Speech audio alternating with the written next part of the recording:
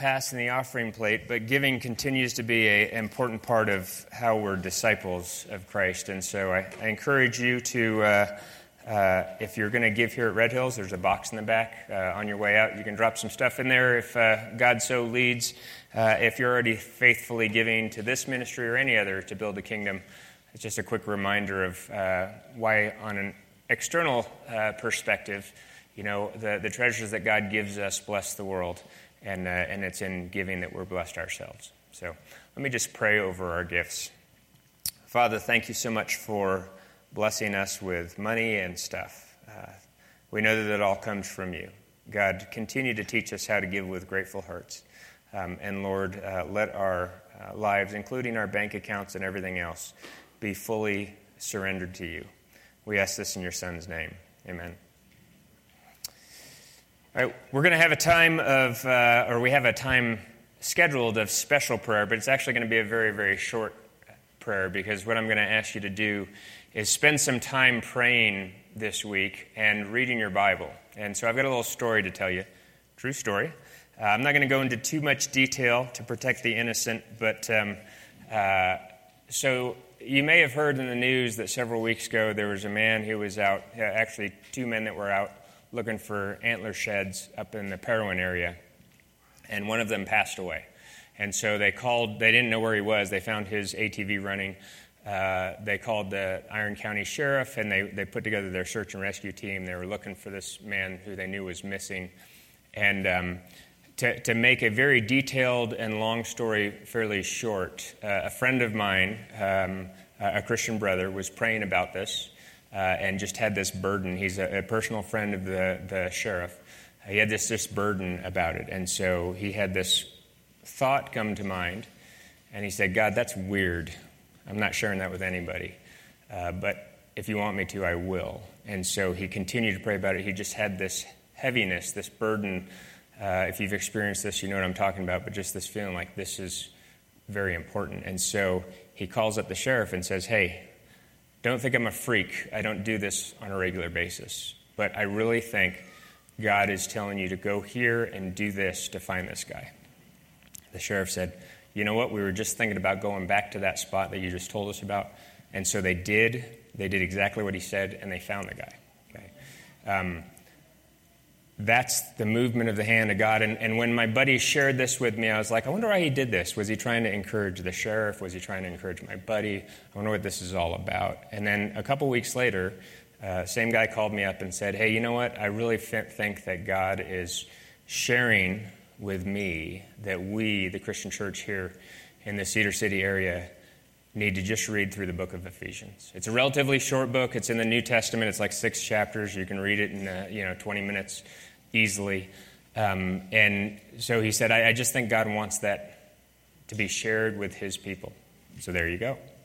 Okay, I'm sharing it with you. And I'm wondering if God did this miraculous thing with the search and rescue so that I would listen when my buddy said, hey, I think this is supposed to be shared. So my challenge to you as the people of God is to take some time this week. If you can do it every day, great. But take some time this week and read through the book of Ephesians. And if you do this on Monday or Tuesday, I think after you read through it, you might feel very encouraged by God to join us for prayer here on Tuesday evening. But here's what I want you to do, is I want you to read through the book of Ephesians and find out if this was just some random synapses firing in my buddy's brain, or if God is speaking to us. Okay? I did this with the church up at Panguitch, where I serve as well. And the week that I shared the same thing, God did some just amazing thing through the lives of the people up there through the book of Ephesians. So read Ephesians this week. I'm going to pray about this, us doing that. I'm going to read some verses from Psalm 36 as we pray. So pray with me, would you?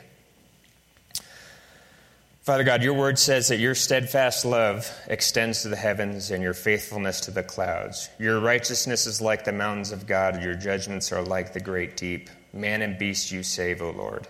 How precious is your steadfast love, O God. The children of mankind take refuge in the shadow of your wings. They feast on the abundance of your house, and you give them drink from the river of your delights.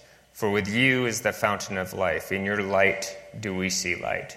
God, as we consider your word, as we consider this task of reading through the book of Ephesians, We know that these are just words, but we know that you speak through those words. We know that the Bible is your word, and that it's a word of life. And so, God, I'd ask that you would give us motivation and power over our flesh to actually sit down and read what you've read.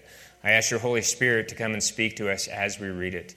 And I ask you to give us encouragement and give us boldness to share the encouragement that you bring, so that we might be able to grow together in unity as a church in bringing Jesus to our area. I ask this in his mighty name. Amen. All right, and that wasn't even the sermon starting yet. All right, I'm Dan. If you don't know me, I do serve here as one of the pastors at Red Hills, but I'm on temporary assignment up to Panguitch, the church up there, at least for a few more months, so I don't get to see everybody as often as I'd like to. But we're doing the same thing up there, going through the book of Romans, and it's been really an awesome thing. So I'm happy to have the opportunity to share with you 3 chapters from the book of Romans, chapters 9 through 11, which is a bunch to share. And so to kind of get us started, I want to tell you a little story. So there's a story about a scientist and a farmer who were sitting in the back waiting for church to start. And the scientist says to the farmer, "What do you think is the most amazing invention?" You know, the scientist says, "I'm going back and forth between the space shuttle, which they say is the most complex thing ever made, and the personal computer, and because the computer is just amazing. It's just a bunch of electricity and integrated circuits and all this kind of stuff, and yet it can do almost as much as the human mind." And so the farmer listens to that, and he kind of nods, and he goes, "Okay." And the scientist goes, "Well, so what about it? What do you think is the most amazing invention ever?" And the farmer, without pause, says, "It's the thermos." And the scientist says, "The thermos?" The farmer says, "Sure. In the morning, it keeps my coffee hot. In the afternoon, it keeps my iced tea cold. And I don't even have to tell it what to do." It's amazing. Okay? This is a farmer sermon. We're going to cover a hugely difficult topic, a hugely complex topic. And I can't tell you how everything works in it. But God gives us some indications here in these 3 chapters of Romans of how he makes it work. And so as we go through this, I'm just going to tell you that you will probably have some unanswered questions because this is such a big topic. Some of you are most likely, I'm going to push you off of your happy place a little bit because you're probably going to confront some things that you think are not true. And if I say something that you think is not true and it doesn't come from the Bible, then I invite you to call me on it. If I say something that does come from the Bible, then let's talk about it some more, or just take God at his word and let your thinking line up with his. Either way, as we go through this very, very difficult topic, I invite you to connect with me. My number's in the bulletin there, and I'd be happy to meet with you or connect with you on the phone this week if we need to follow up on this. So here's the big thing we're talking about, the idea that if God is in control of everything, do our choices really matter? So before we get into that, let me pray, and then we'll get on. Father God, what an amazing thing it is to think that you're in charge of everything. And yet, God, you know how we struggle with our own choices, with understanding how our choices fit into your perfect plan. God, will you illuminate this for us today? Will you help us to understand or make us understand what you've put in your word here in these 3 chapters, what Paul has written down for us? God, will your Holy Spirit move in us today, and will you use my words for your glory? I ask this in Jesus' name. Amen. So last week, Anthony kind of finished up with the idea in chapter 8 that there is no condemnation for those who are in Christ Jesus. What an amazing message. And at the end of that chapter, it talks about the fact that nothing can separate us from the love of God that is found in Christ Jesus. Absolutely incredible stuff for us to hear. But if you're in the context of when Paul was writing this, there's a big question that comes up. And here's the question. If you're familiar with how the Bible is structured, kind of biblical history, you'll know that there's people that follow God, the Jews, the Israelites, who have been given all these promises and that sort of stuff. And that's what Paul talks about at the beginning of chapter 9 of Romans. He says, they've been given all these things from God. And yet at the time that Paul is writing this letter, the Jews are largely opposed to Jesus Christ. So if you could imagine it this way, if this side of the room was non-Jews, what the Bible calls Gentiles in most cases, and this side of the room was Jews, this side of the room has this incredible history. They've got prophets and promises and covenants, and these are the people that are supposed to be God's chosen people. And yet, at the time that Paul is writing this side of the room is mostly the beneficiaries of what Jesus Christ has brought. In fact, some of the people on this side of the room have left and gone to this side of the room. Okay? And so what we have is this question: if God has promised these people over here these amazing things, and yet right now we see that God is doing amazing things through this side of the room, what's going on? Is God a liar? When he said all these things about the Jewish people, was he wrong? Okay, super, super important questions. And that's what Paul takes us through. And so that we don't get stuck just in biblical history, but we think about how this applies to our own lives as well, it's a question that applies across the board. Say, how do God's promises, how does his perfect, all-powerful hand work in a way that I can still have choices and participate in what he's doing? And it's a very, very difficult question. It's kind of a hard thing to answer, but Paul points us to that in these verses. So that we don't get lost in the theology of this, I want to just kind of throw out a couple examples of where this question comes to play. Some of you may be familiar with a guy named Joshua Harris, famous Christian pastor, author. He wrote books that were super famous, was a speaker. And some years ago, actually in 2019, is when he finally said, hey, I don't believe in Jesus. Okay, but for decades prior to that, he was a major influence in the church. You may have heard about similar things with Rhett and Link, who were some YouTubers, the songwriter Marty Sampson, people who lived out faith for years and years and years, and then came to a point where they said, I'm out, Jesus ain't it. Okay? And you have to ask the question, when they do that, what's going on here? Were these people never saved? Did they fall away? Were they predestined? Were they predetermined by God to reject Jesus? And if that's true, if any of that's true, can that happen to me? Okay? Can I just fall away? Am I predestined to reject Jesus? You could think about it this way too. Here's another example. If you have neighbors that have a different faith, and you're asking the question, well, do I even need to share about Jesus with them? Because if God is in charge of everything and he wants them to come into his kingdom, he's going to do that anyways, whether I do it or not. And if I do think I'm supposed to do that, do I even have a choice? Or can I get up this morning and say, no, I want to watch Netflix all day? Okay? How does this stuff all play together? It's very, very practical in once we start considering it. And so I'm going to read excerpts from chapter 9 to 11 to answer this question. And I'm not going to have it on the screen like we normally do. And I did that intentionally, partly because I'm jumping around, and I'd like you to actually see all the stuff that's in between this in the Bible. So if you have questions, you can go back and read it. But if you got your Bible, pull it out. If you don't have your Bible and you do the phone, pull it out. And then if I get boring, you can pretend like you're reading the Bible and, surf and that sort of thing. There's Bibles in the backs of the chairs in front of you. So I invite you to join me as we go through, starting at Romans chapter 9. Looking at verses 14 to 23. Okay. Paul's asking this question that if God has brought believing Gentiles ahead of the law-following Jews, has he broken his promises to the Jews? And so, picking up in chapter 9 at verse 14, he says, what shall we say then? Is there injustice on God's part? By no means. For he says to Moses, I will have mercy on whom I have mercy, and I will have compassion on whom I have compassion. So then it depends not on human will or exertion, but on God, who has mercy. For the scripture says to Pharaoh, for this very purpose I have raised you up, that I might show my power in you, and that my name might be proclaimed in all the earth. So then he has mercy on whomever he wills, and he hardens whomever he wills. You'll say to me then, why does he still find fault? For who can resist his will? But who are you, O man, to answer back to God?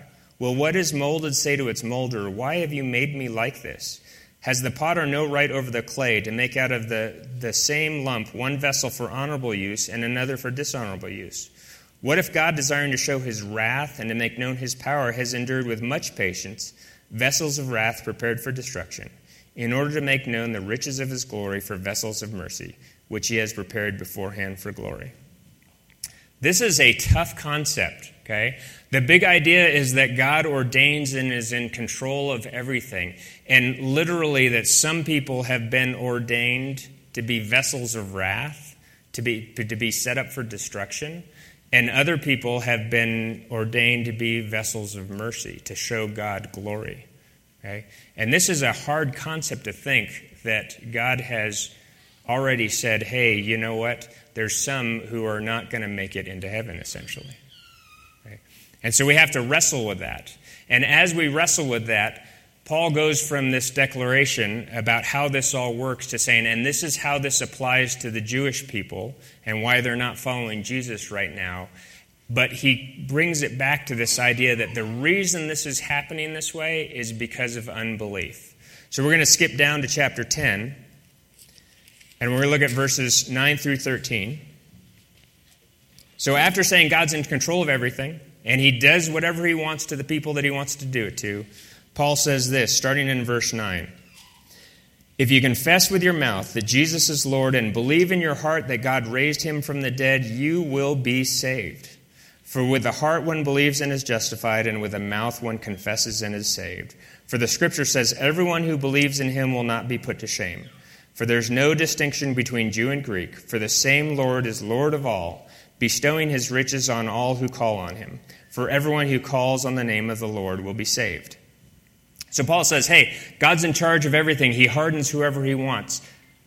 And if you believe in Jesus, you will not be hardened. You will be saved. Okay? So there's some tension there between these two ideas, the idea that God's ordaining everything, and yet salvation comes through our choice. And then Paul goes from that to say, hey, this salvation I'm talking about is not simply like a magic wand or something like that, or a momentary event. He says, you know, the Jews have been attached to God, and for this time period, they've been broken off. But they're going to be brought back. But he says, you who are not Jewish have been grafted in. You've brought in to connect with God. Okay? And there's a warning in this. Look at chapter 11 with me as we look at verses 17 to 22. If some of the branches were broken off, and he'd be talking about the Jewish people who have rejected Jesus, and you, although a wild olive shoot, were grafted in among the others, and now share in the nourishing root of the olive tree, do not be arrogant toward the branches. If you are, remember it is not you who support the root, but the root that supports you. Then you will say, branches were broken off so that I might be grafted in. That is true. They were broken off because of their unbelief, but you stand fast through faith. So don't become proud, but fear. For if God did not spare the natural branches, neither will he spare you. Note then the kindness and the severity of God. Severity toward those who have fallen, but God's kindness to you, provided you continue in his kindness. Otherwise, you too will be cut off. So Paul connects what he's been saying in chapter 10 to this idea in chapter 11 that this confessing with your heart, or confessing with your mouth and believing in your heart, is not a momentary thing. It is a enduring, persistent belief. Okay, our choice, our belief must be persistent for us to remain grafted in to the root, who is God. Okay, so as we take all these things together, here's what I want us to talk through. We're going to answer these or address these three questions as we answer the top question there. If God is in control of everything, do our choices really matter? In order to answer that, we want to look at, has God really predetermined things? If he has, am I going to heaven or am I going to hell? And if God is really in control, then how can my choices matter? How can that all work together? So has God really determined who will go to heaven and hell? God is absolutely in control of everything. Okay? Nothing happens outside of what God has purposed to do. If you look at the text, if you go back to chapter 9, verse 18 says, He has mercy on whomever He wills, and He hardens whomever He wills. God gets to decide what happens there. In verse 21, He, God the potter, has the right to make one vessel for honorable use and another for dishonorable use. Again, God gets to decide what happens. And verse 22, He's prepared some people as vessels of wrath prepared for destruction, and others vessels of mercy which He prepared beforehand for glory. And if we go back to chapter 8 and look at verse 29, He says it very clearly, Those whom He foreknew, He also predestined to be conformed to the image of His Son. So we have this unequivocal statement that God is controlling every circumstance. The Bible tells us that we cannot come to God. We cannot come and approach faith in Jesus Christ without God drawing us. Okay, it says in John 6:44, No one can come to me unless the Father who sent me draws them, and I will raise them up on the last day. And that's Jesus talking. So God has to initiate us coming towards Him. We've been looking through the whole first part of Romans is that we've all sinned and fallen short of the glory of God. We cannot do this on our own. Okay? So God has to initiate this. God has to provide a way for us to get right with Him. We can't do it by ourselves. And God determines how, when, and how often we get pulled towards Him, how often we hear the gospel. Okay? 2 Peter 3:9 says that God's desire is that none will perish. Okay? So He wants everybody to know Him. But suppose He comes to you 500 times and says, I want you to know me. He puts people in front of you. He puts Scripture in front of you. He puts circumstances in front of you. And let's say He comes to me and only does it 10 times. He's still just. Okay? The fact that He came to you 500 times and me only 10, that means He gave you 500 chances at a gift and me only 10. Either way, it's still a gift. He's still just to say, hey, I'm calling you to me. Will you do that? So from first to last, everything that happens around us is under God's control, and we're completely dependent on Him for things to work out the way we hope they will. As I say that, you're going to think about bad things. There's some folks in our congregation today that just had a tragedy in their family with a little one, you know, and you think of that, something bad like that happening, and you go, how can that happen in a world created by a good God? Some will argue that God doesn't make bad things happen. Okay? And there's an element of truth to that for sure. God does not initiate evil. Okay? But it's really easy for us to fall or to sell God short if we follow that too far. Okay? Think of it this way. If you've tasked me to watch the kids downstairs during children's church, all right, and there's a little girl, and an 8-year-old bully comes up to her and pushes her down and steals her sucker and kicks her and just basically does mean things to her, and I sit there and I watch the whole thing, what would you say to me? You'd say, Dan, you're done. Okay? No more of that for you. Why'd you do that? All right? And you should. Okay, but here's the thing, is God has the power to stop everything bad that has ever happened in the world. He could have stopped Hitler in his, crib, and He chose not to. And so one of the things we have to wrestle when we say, hey, God is in charge of everything, He is literally in charge of everything. And when bad things happen, God may not have initiated those things, but God has allowed those things. And we have to just acknowledge that that's the God that we serve. So no earthquake has ever happened that God hasn't said, yes, I'm going to let that happen, because He could have stopped it. Nobody's won the lottery except God says, yes, I'm going to let this person win the lottery. If you're paralyzed in a car wreck today, it's because God allowed it to happen. He allowed those circumstances to happen where that's just the outcome. If you meet your future spouse today, it's because God ordained that. And if you never meet a future spouse because God wants you to live a life single and pursuing Him, then that is the very best thing, and He's ordained that as well. So every single thing that happens around us happens under God's auspices. So the answer is yes, God has predetermined who will go to heaven and hell. Okay? Because any of us that ends up rejecting Jesus, okay, God allowed that to happen. Okay? And anybody that says yes to Jesus, God enabled that to happen. Okay? And that makes us uncomfortable to think that God may have predetermined stuff, and that's why we're having this discussion. Okay? But I'm not going to make you comfortable yet. Okay? So here's the question that comes up naturally. If God's predetermined who goes to heaven and hell, I want to know which category I'm in. Anybody else there? Okay? It'd be kind of nice to know that. And this is why it's so beautiful that God goes from, or Paul goes from chapter 9, talking about how God's in charge of everything, to chapter 10, saying, hey, it's about faith. Okay? Paul says that where you end up entirely depends on your faith in Jesus. Okay? Romans 10:9, if you confess with your mouth that Jesus is Lord and believe in your heart that God raised him from the dead, you will be saved. 10:13, for everyone who calls on the name of the Lord will be saved. Okay. So where we end up is entirely dependent on our relationship with Jesus Christ. And so we have to ask this question. If we're going to say, am I going to heaven or hell? Am I going to live eternity with God or live eternity in some bad place apart from him? Okay.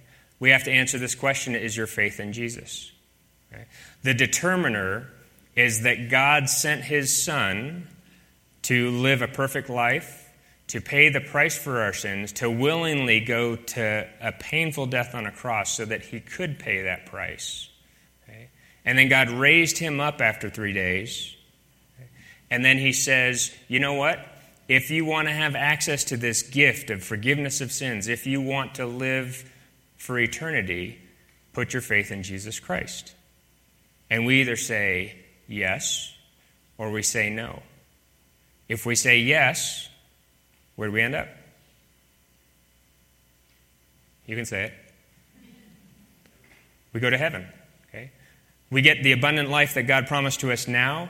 We get the abundant life for eternity that God had predestined through Jesus. Okay? But if we say no, then God gives us exactly what we asked for. We said, I don't want what you have to give. And he says, very well then. Okay? And that's tough. And that brings us to this point of saying, if God is really in control of everything, how is it possible that he could allow me to have choices? How is it possible that he could make it so that I can ask or make a decision that somehow impacts my eternity? And so here's where we go with that.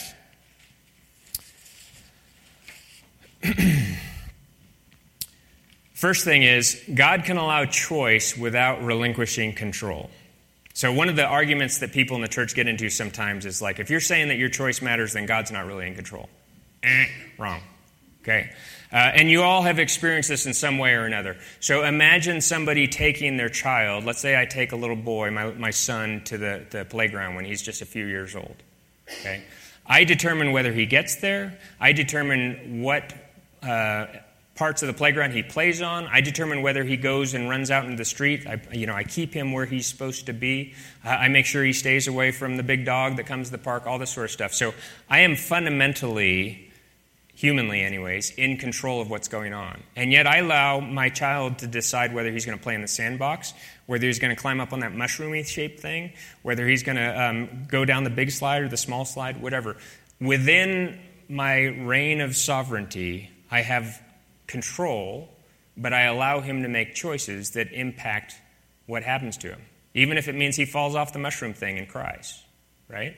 So it is totally possible to be in control and still allow people to have choices underneath that control.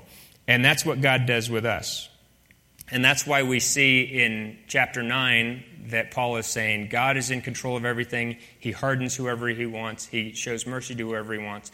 And then in chapter 10, that your destiny is dependent on whether or not you have belief in Jesus Christ. Those two things are not fundamentally opposed to each other. Here's another big thought, okay? God can see our choices before we make them because he's outside of time. And in order for my brain to comprehend this, I have to draw something. So I drew something for you. Okay? Imagine this is the timeline of all history. What happened in 1492? Yeah, Columbus sailed the ocean blue. I love it. What happened in 1969? I was born, okay?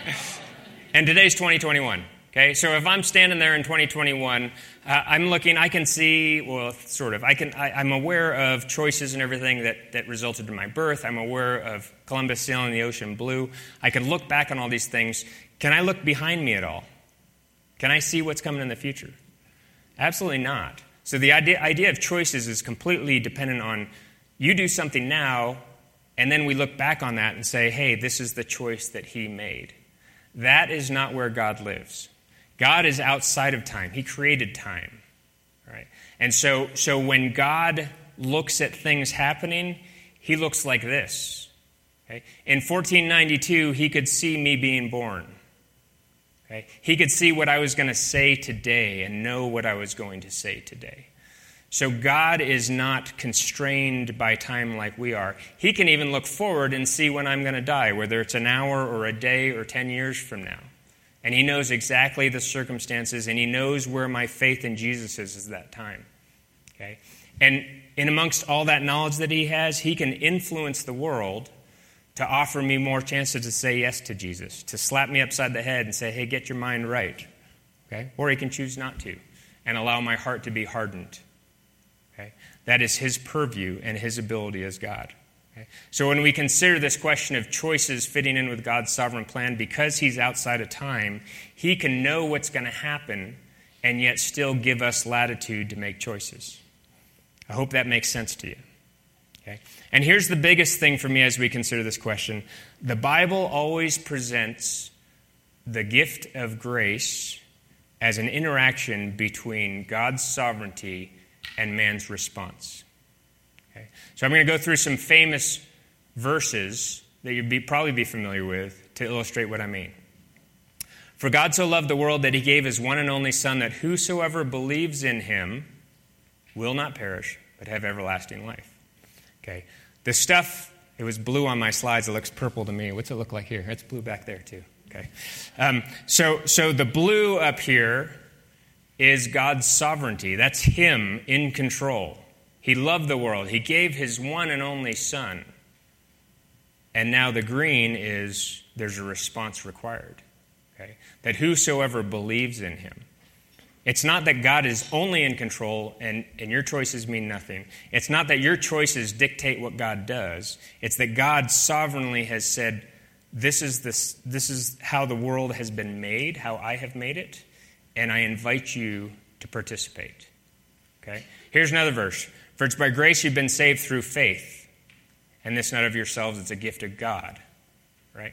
So the whole idea that it's by grace you've been saved is completely God working. It's Jesus coming to die for us. There's nothing we did to earn that, nothing we could do to make it happen. And yet God, having done that sovereignly at just the right time in history, he says, through faith. In other words, I need you now to make a decision based off of what I've done. Right? Last one. This is what we read today. If you confess with your mouth that Jesus is Lord and believe in your heart that God raised him from the dead, that is the will of man. Okay? And for those of you that are like detail people, I know, believing in your heart that God raised him from the dead, God has an element in that. He pulls our hearts towards him. But substantively, all the stuff in green up there is the will of man. You deciding whether or not you're going to say yes to God, whether you're going to say, yes, I believe that Jesus is Lord. Okay? And if you do that, God sovereignly says you will be saved. Okay? So here's where we end up, if I can get the clicker to work right. Here's where we end up. If God is in control of everything, do my choices really matter? The answer is absolutely, because he's chosen to honor our choices. Not because we force his hand, but because he loves us. And that's what Paul is telling us in these verses. He's saying, hey, you know what? God does what he wants, but our loving God wanted to say, if you will put your faith in Jesus Christ, you will have eternity with me. Okay? And because he's outside of time, he already knows who's done that. Okay? And in his perfect mind, if I can call it that, he's already determined how many times that he's going to offer the gospel to people, who he's going to harden for his own glory. but his desire is that none would perish, and he offers the free gift of eternal life to all those who will say, yes, I believe in Jesus Christ. Okay. So one of the things I think that it's important for us to think about as we get to this conclusion, that whole section in chapter 11 about being cut off, subject of much angst and debate in the church. Okay? And here's what I don't want you to do. I don't want you to leave here and go, oh my gosh, I'm not good enough. Well, maybe I do. Say, oh my gosh, I'm not good enough. Praise be to God for Jesus Christ. Okay? But I don't want you to walk out those doors and say, oh my gosh, I'm not good enough. I need to try harder in order to win God's approval. That is not at all what's being said. What's being said is, if you were 8 years old and somebody told you, say a prayer, and you did, and then somebody told you, because you said that prayer, you now have eternal life, okay, that is a lie. Okay? You have eternal life if you have faith in Jesus. Okay? And so, does that prayer matter? Absolutely. Okay? But it is not some kind of incantation where we say it and we get this get out of hell free card and we put it in our wallet until the day we die. Okay? No, he's saying in chapter 11 that, hey, when you come to faith in Jesus Christ, it is a persistent thing. It means that's who you are. That's how you live. Jesus is now your Savior. Jesus is now your Lord. And that's where you live. Okay? And so as we ask this question, if God is in control of everything, do my choices really matter? Yes. My choice that matters is whether I put my faith in Jesus Christ. And that faith is a faith that is enduring or persistent. It's not a faith that says, hey, I said a prayer one time in a service. It's a faith that says, I know that Jesus died. I know that Jesus rose again. I know that he is currently my Lord. And I know that someday I will get to spend eternity with him. So if you know Jesus, praise God. Okay? He's invited you to make that decision. You have. Your eternity is absolutely secure. Okay? If you don't know Jesus, why not? Okay? He's the only answer there is. And God has said, I will honor your choice. If you don't want Jesus, you can suffer the consequences. If you do want Jesus, you can suffer the joys.